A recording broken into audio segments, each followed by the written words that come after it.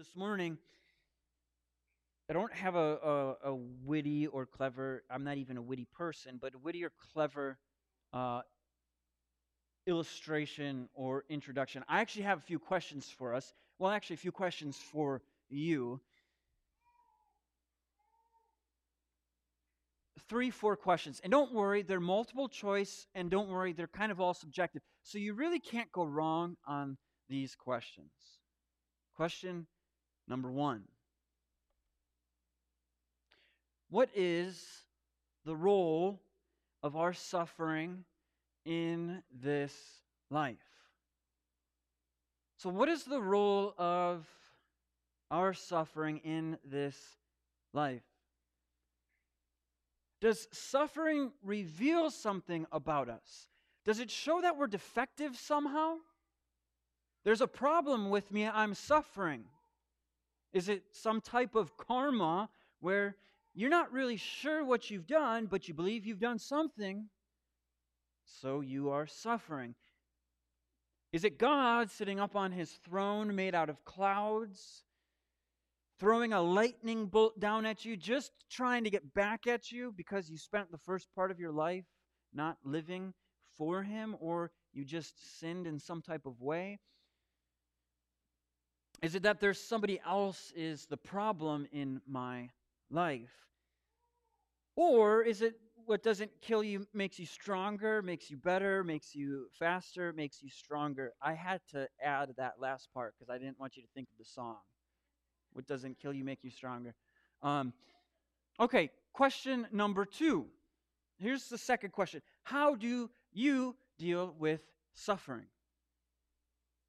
So, first one, for me, do you get really reflective and think about everything that you could have done as this suffering has taken place? And you ask yourself, I could have done this differently, that differently, and this differently, and then this wouldn't have happened. You get reflective. Do you ignore it? Do you wrap it up like a beautiful Christmas present, put a bow on it, go in your backyard, dig a 6-foot hole, and then bury it next to every other hurt and sorrow? Do you medicate it? Do you medicate it with substances like alcohol or drugs? Or do you look at pornography to activate the pleasure side of your brain? Do you maybe just plop your butt down in front of your TV and enter into another reality? Or maybe you go on social media to look at how bad other people have it, or to give a voice to your own anger without really having to look at a person in the face and say what you otherwise wouldn't have said. That's question number 2. How do you deal with suffering? Question number 3, and maybe the question that we ask more often than not, does God care that I suffer? Does God care that I suffer?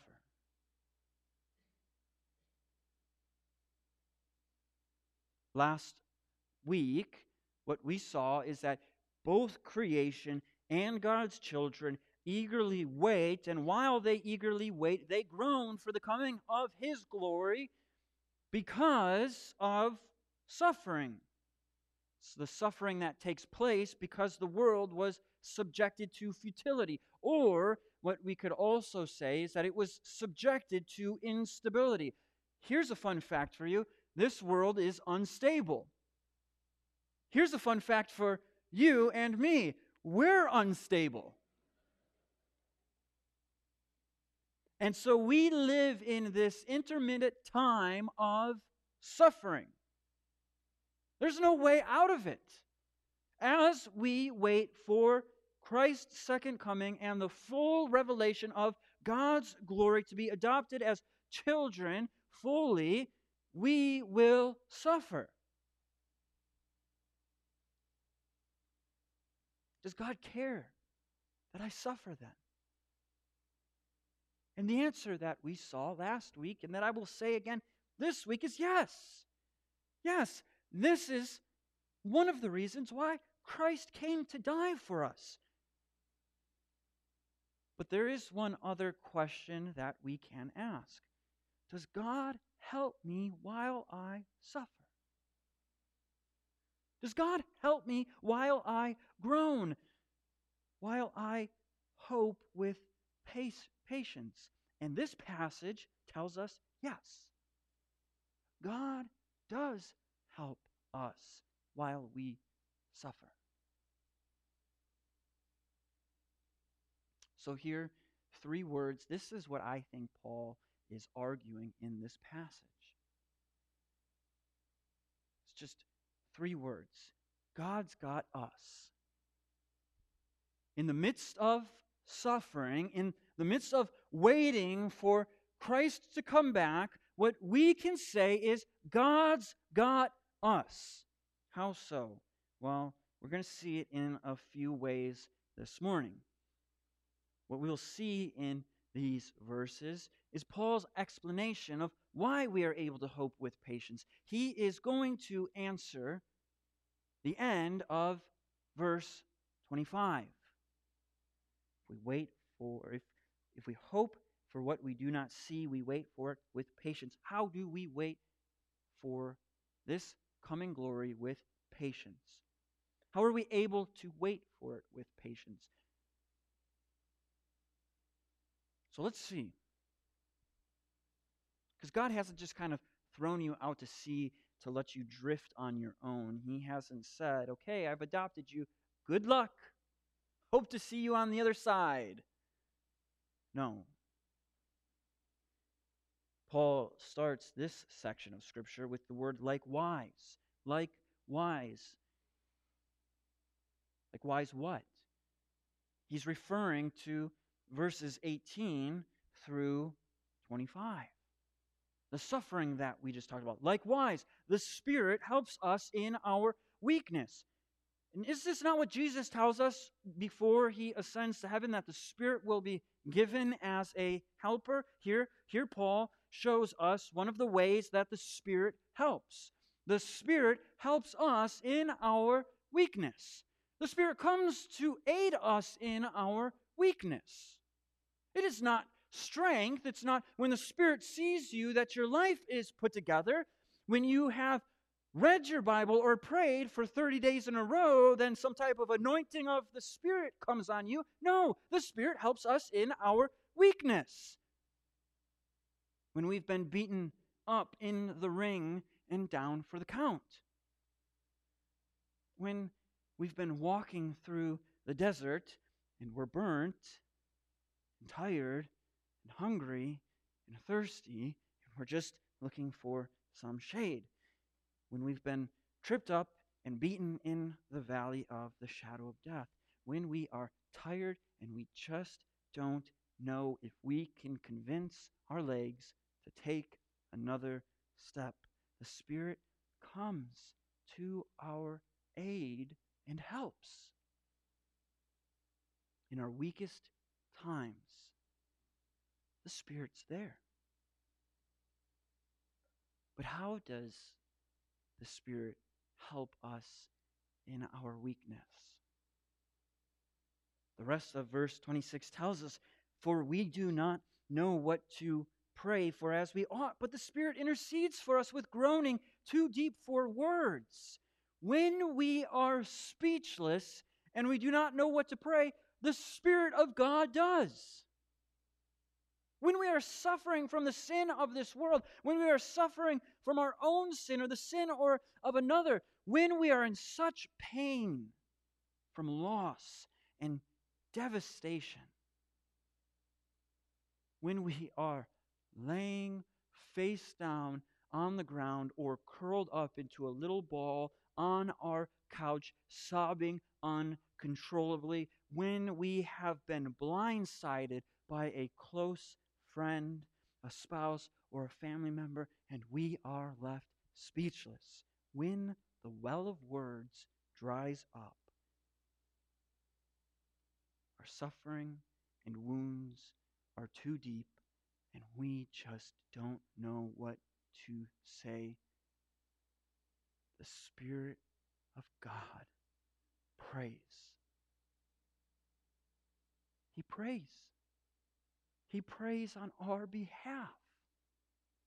The same Spirit that rose Christ from the dead that dwells in us, that Paul was saying earlier in chapter 8. The same Spirit that helps us put to death the deeds of the flesh. The same Spirit that has adopted us and that bears witness with our spirit that we are children of God. In our deepest need and suffering, the Spirit of God calls out to God for us. Check this out. In our deepest need and suffering, the Spirit calls out to God. He prays for us.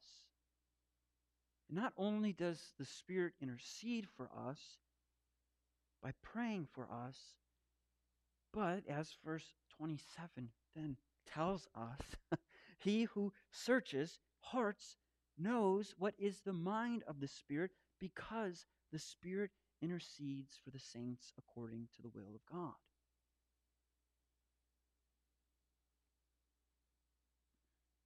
Now, this is both frightening and also deeply freeing. It's frightening because the Lord knows us and searches us. The Spirit knows us and searches us. The Father knows us and searches us. They are of one accord. But God just doesn't know us like we can say we know an acquaintance. God just doesn't know us like I can say I know a famous person. No, God really knows us. He actually knows us better than ourselves. And this passage tells us. And this is why this passage is deeply freeing. Because the Spirit knows what to pray for us. The Spirit knows what the will of God is.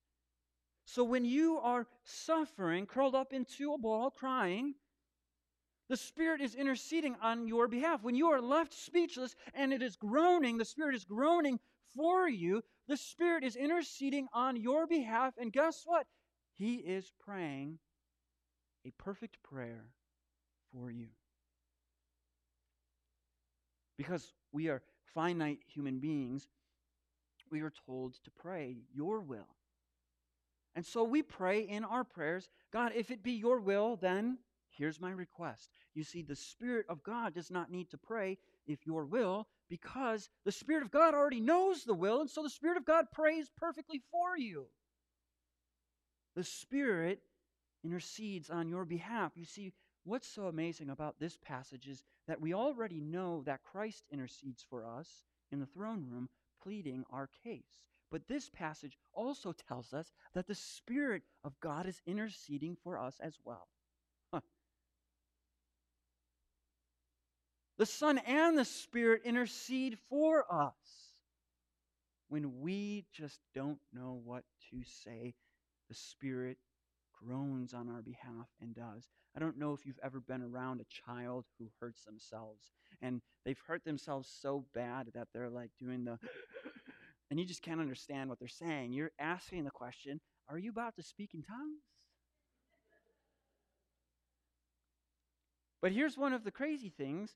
I don't know if you've been around a parent who then says, oh, did you hit your head? Did you pinch your finger? And you're asking the question, how in the world did you understand that gibberish? The Spirit is able to groan out to our Father, and our Father understands. When the pain of this world is too much, and you're left scared, you're left confused, hurt, angry, speechless, God's got you. While we wait for the full revelation of glory, God has got you by the Spirit of God interceding for you by praying a perfect prayer to your Father. This should free us up to not feel any condemnation or guilt when we come to God and we just don't know what to pray. in those moments where you're crying out and saying, God, I don't know what to say right now, the best thing to do is to shut your mouth and not say anything. Because the Spirit is interceding for you. The Father who has adopted you will not leave you out in cold. He's not adopted you just to say good luck in this life. Our Heavenly Father does not leave us. He does not forsake us. Instead, He sends help while we wait.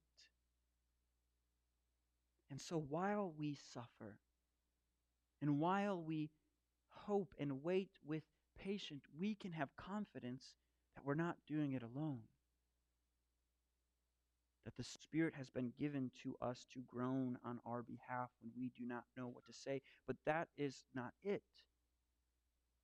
We come to verse 28, and we know that for those who love God, all things work together for good, for those who are called according to His purpose. And so this might be one of the most well-known verses in Romans 8. Rightfully so. It's an incredible passage. However, we have to take a look a little bit more intentionally at this verse because it's also one of those verses that can be quickly misunderstood. So what I want to do is I want to look at the middle, all things work together for good, and ask the question, what is Paul saying right here? And then look at who does he work all things together for good for? So what are the all things that work together for good? Because quickly we can come to this passage and think, I've done good at work. I just got a promotion. God worked that for good. I just helped my neighbor and I found $5 on the ground. God works all things for good. Is this what Paul is meaning here? See, this is why context is important for us to know. What has Paul been talking about right here?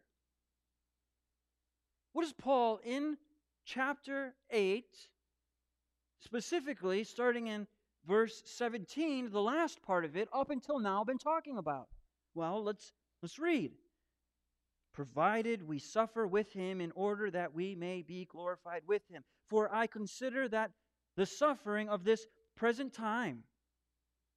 Paul right here is talking about the present suffering. He's talking about the suffering that is taking place while we wait. What Paul is saying is that God takes our present suffering and He works it together for good. But who does He work it together for? Well, He says, those who love God, and those who are called according to His purpose. So Paul right here is specifically talking about the adopted child of God.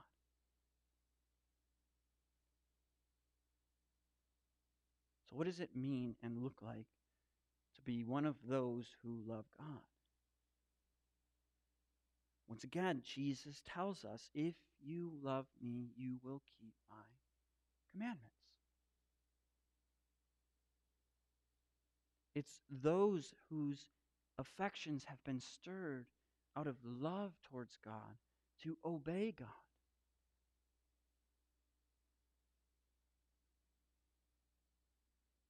Those who love God obey God. Not out of this rigid duty, but out of this wellspring of love. What about those who are called? What does it mean to be called? We're going to take a look at this in a little bit more in depth, but it means the inner working of the Spirit. It means that the faith you believe that you are a sinner, that you deserve God's full wrath, but Jesus Christ died for you to save you from God's full wrath.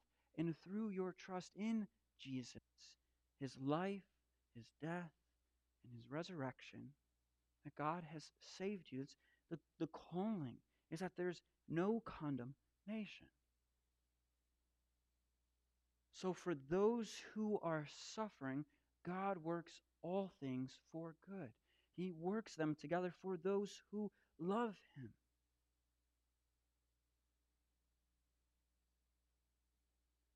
This is the whole story or life of Joseph that we get to see. Joseph in the Old Testament, Joseph who was sold into slavery by his brothers, Joseph who was wrongly accused of sleeping with his boss's wife, Joseph who was thrown into prison and forgotten about at the end of Genesis. I was just talking about this with somebody. This is maybe the best conclusion besides in Revelation. You read Genesis and all of these terrible things are happening, and Joseph sums up our life for us. For what you meant for evil, God means for good. Joseph was a man who loved God, who obeyed God, who walked according to his purposes. And so God works it out for good. But here's where we must keep going. And this is where, unfortunately, this verse, a lot of people have a hard stop. Because we don't then ask the question, well, why does God work it together for good? What is the point of God working it together for good? And this is why, if you're ever going to quote this verse, we should also quote verses 29 through 30. So why does God work it together for good? For those, he says in verse 29, who, for those, totally wrote that wrong. Here we go, Bible.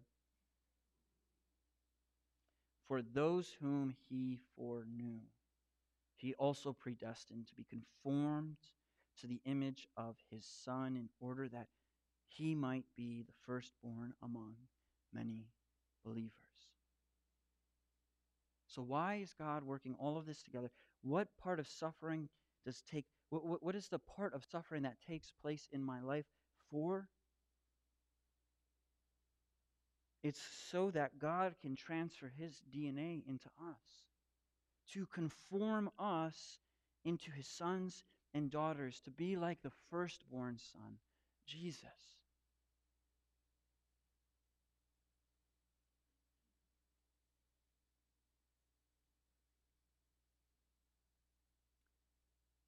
And this is the incredible part then, verse 30. And this is why we can say God has got us. For those whom he predestined, he also called, and those whom he called, he also justified, and those whom he justified, he also glorified. Some people call this the golden chain of salvation. Starting in verse 29, with those whom he foreknew, he also predestined. Paul is continuing to pick up on this thought in verse 30, and those whom he predestined, he also called. So what does Paul mean here? Because there's a lot here. I told Cherise when I got home, I said, I just kind of want to do just 5 sermons just right here. So we're going to have to do a kind of a 5,000-foot view or 50,000-foot view here. Foreknown. Foreknown means that God knew who he would love. Okay? Predestined.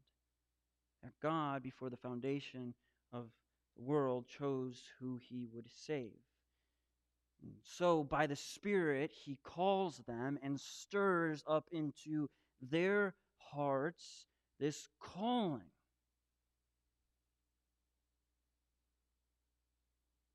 It's the Holy Spirit on a person's life. This inner calling makes the gospel come alive. Whereas the gospel was dry and boring and in black and white, it becomes as clear as day in 4K. Such a vivid picture, which leads to then the Spirit's calling of being justified, and that's the seal of being right and reconciled with God. Justified leads to being glorified. That's the end of it all. Glorified. And look how Paul says this last link of the chain. He also glorified. It will take place. God's got you. So God chose you. God's Spirit woke you up. God saved you, and God will perfect you. So here's the thing. If you're here and believe in God's election, in God's predestination, where you say, well, since God chose me to be saved, I can just live whatever way I want. I've heard it said, the frozen chosen. I'm just a part of the frozen chosen. If that's your idea of this passage, if that's your idea of election or predestination, then you have sadly misunderstood this great doctrine. What Paul is trying to say right here is that the whole point of this is so that God would glorify you in the end. The whole point of this is sanctification in your life. For what reason?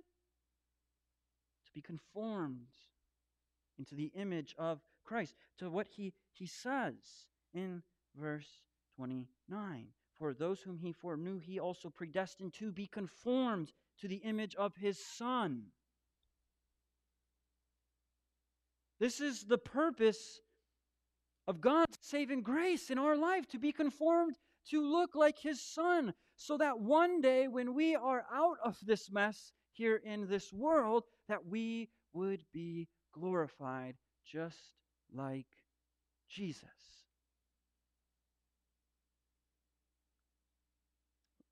Look, I know this can be a hard doctrine to swallow sometimes, and I don't think we're always called to like what the Bible says. I want to be careful with that, but I do think we are called to submit to what the Bible says.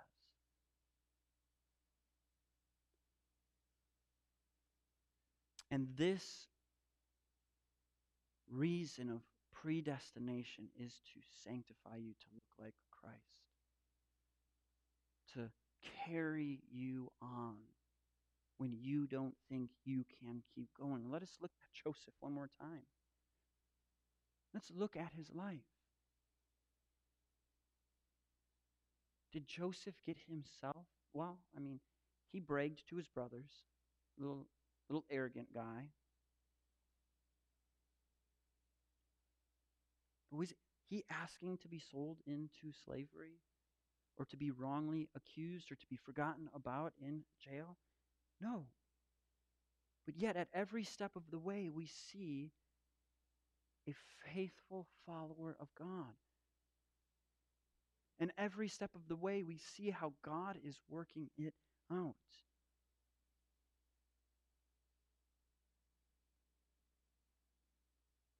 And so we can wait with hope because we know that the Spirit intercedes for us and that God is carrying us through this life.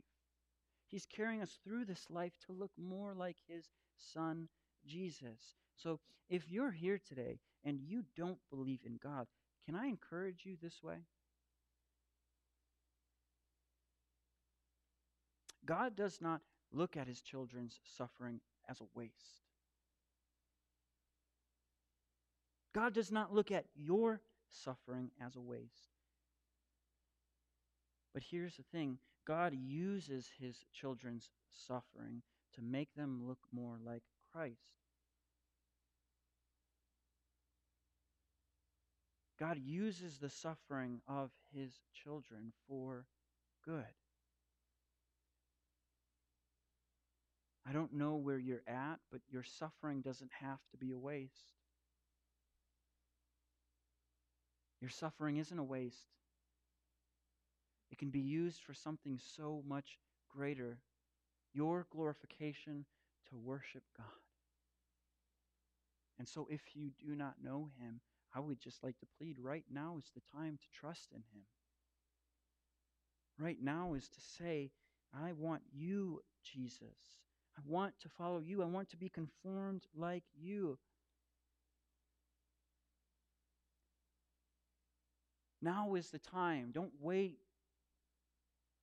Don't continue to wait. Christian, I want to speak to you. God's got you. Through your suffering, God is working all of this mess, all of this junk together to make you more like His Son Jesus, to glorify you like His Son Jesus. God will not let you go. He will not let you down. He is working all of these things together for good because He loves you. You are His child. He loves you. And so He sees you in your deep pain and He says, I've got you. You are mine. I'm here with you, interceding for you, and I'm working all of this together for good. And this good is to refine you, to make you look more like my Son, Jesus. So here's how I just want to conclude this. I thought this was pretty incredible, and I just don't think we should miss this. 3 weeks ago, I told Sharice, I can't wait to get to this part. And here we are. You know what Paul is answering here for us in verses 18 through 26 or 30? Paul is answering this question of suffering. Yes, he's answering this question of how we get through it. But more importantly, he's answering the question that he raises back in verse 17. So let's look at this. Here, he says this. I'll start in verse 16 for some context. The Spirit Himself bears witness with our spirit that we are children of God. And if God, then heirs, heirs of God and fellow heirs with Christ. What? Provided we suffer with Him, in order that we may also be glorified with Him. So what does Paul go on to say next in verse 18? For I consider the present suffering, provided we suffer with Him. Paul is telling us this is what it looks like to suffer with Him. This is what it looks like to suffer with Christ. Christ lived in this sinful world. He was tempted in every single way that we were. And ultimately, He was betrayed and He was murdered. He knows. He knows how you're feeling. He knows the suffering that you're going through. He's not distant off saying, well, I don't know what you're really going through, so I'll try to understand.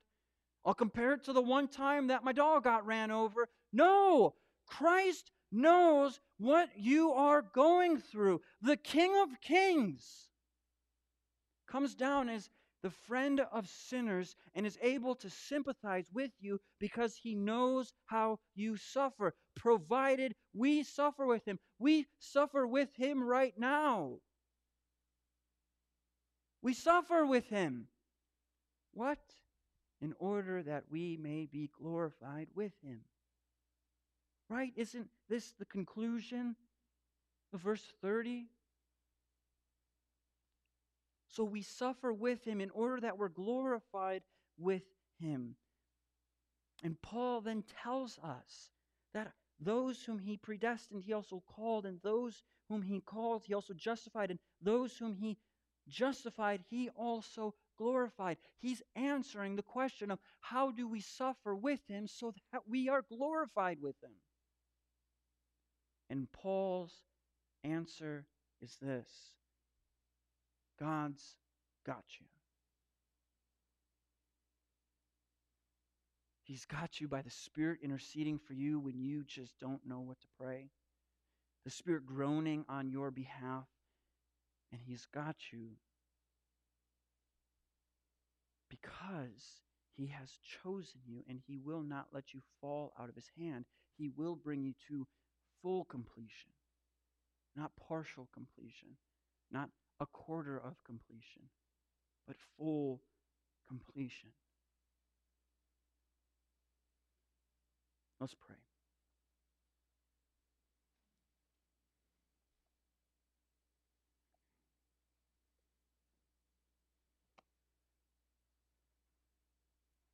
Father, how wonderful is it to know that you are right there with us. You haven't abandoned us in this battle. You haven't left us on our own. You are right now walking alongside us. For some of us right now, in our deepest need, actually, the Spirit's groaning for us right now and interceding for us. Father, would you please allow these verses to come alive and pierce our hearts, to see that we can have trust in you because you are a great God who is for us, who has us, who will not let us go. Allow us to be comforted knowing that you have saved us and that you will glorify us. Protect us, Father, from our laziness. Protect us from our temptations to then just say, since God has got me, I don't need to do anything. I don't need to put to death the deeds of my flesh. I don't need to walk according to the Spirit. Father, help us live obedient lives. Help us love you more. In Jesus' name.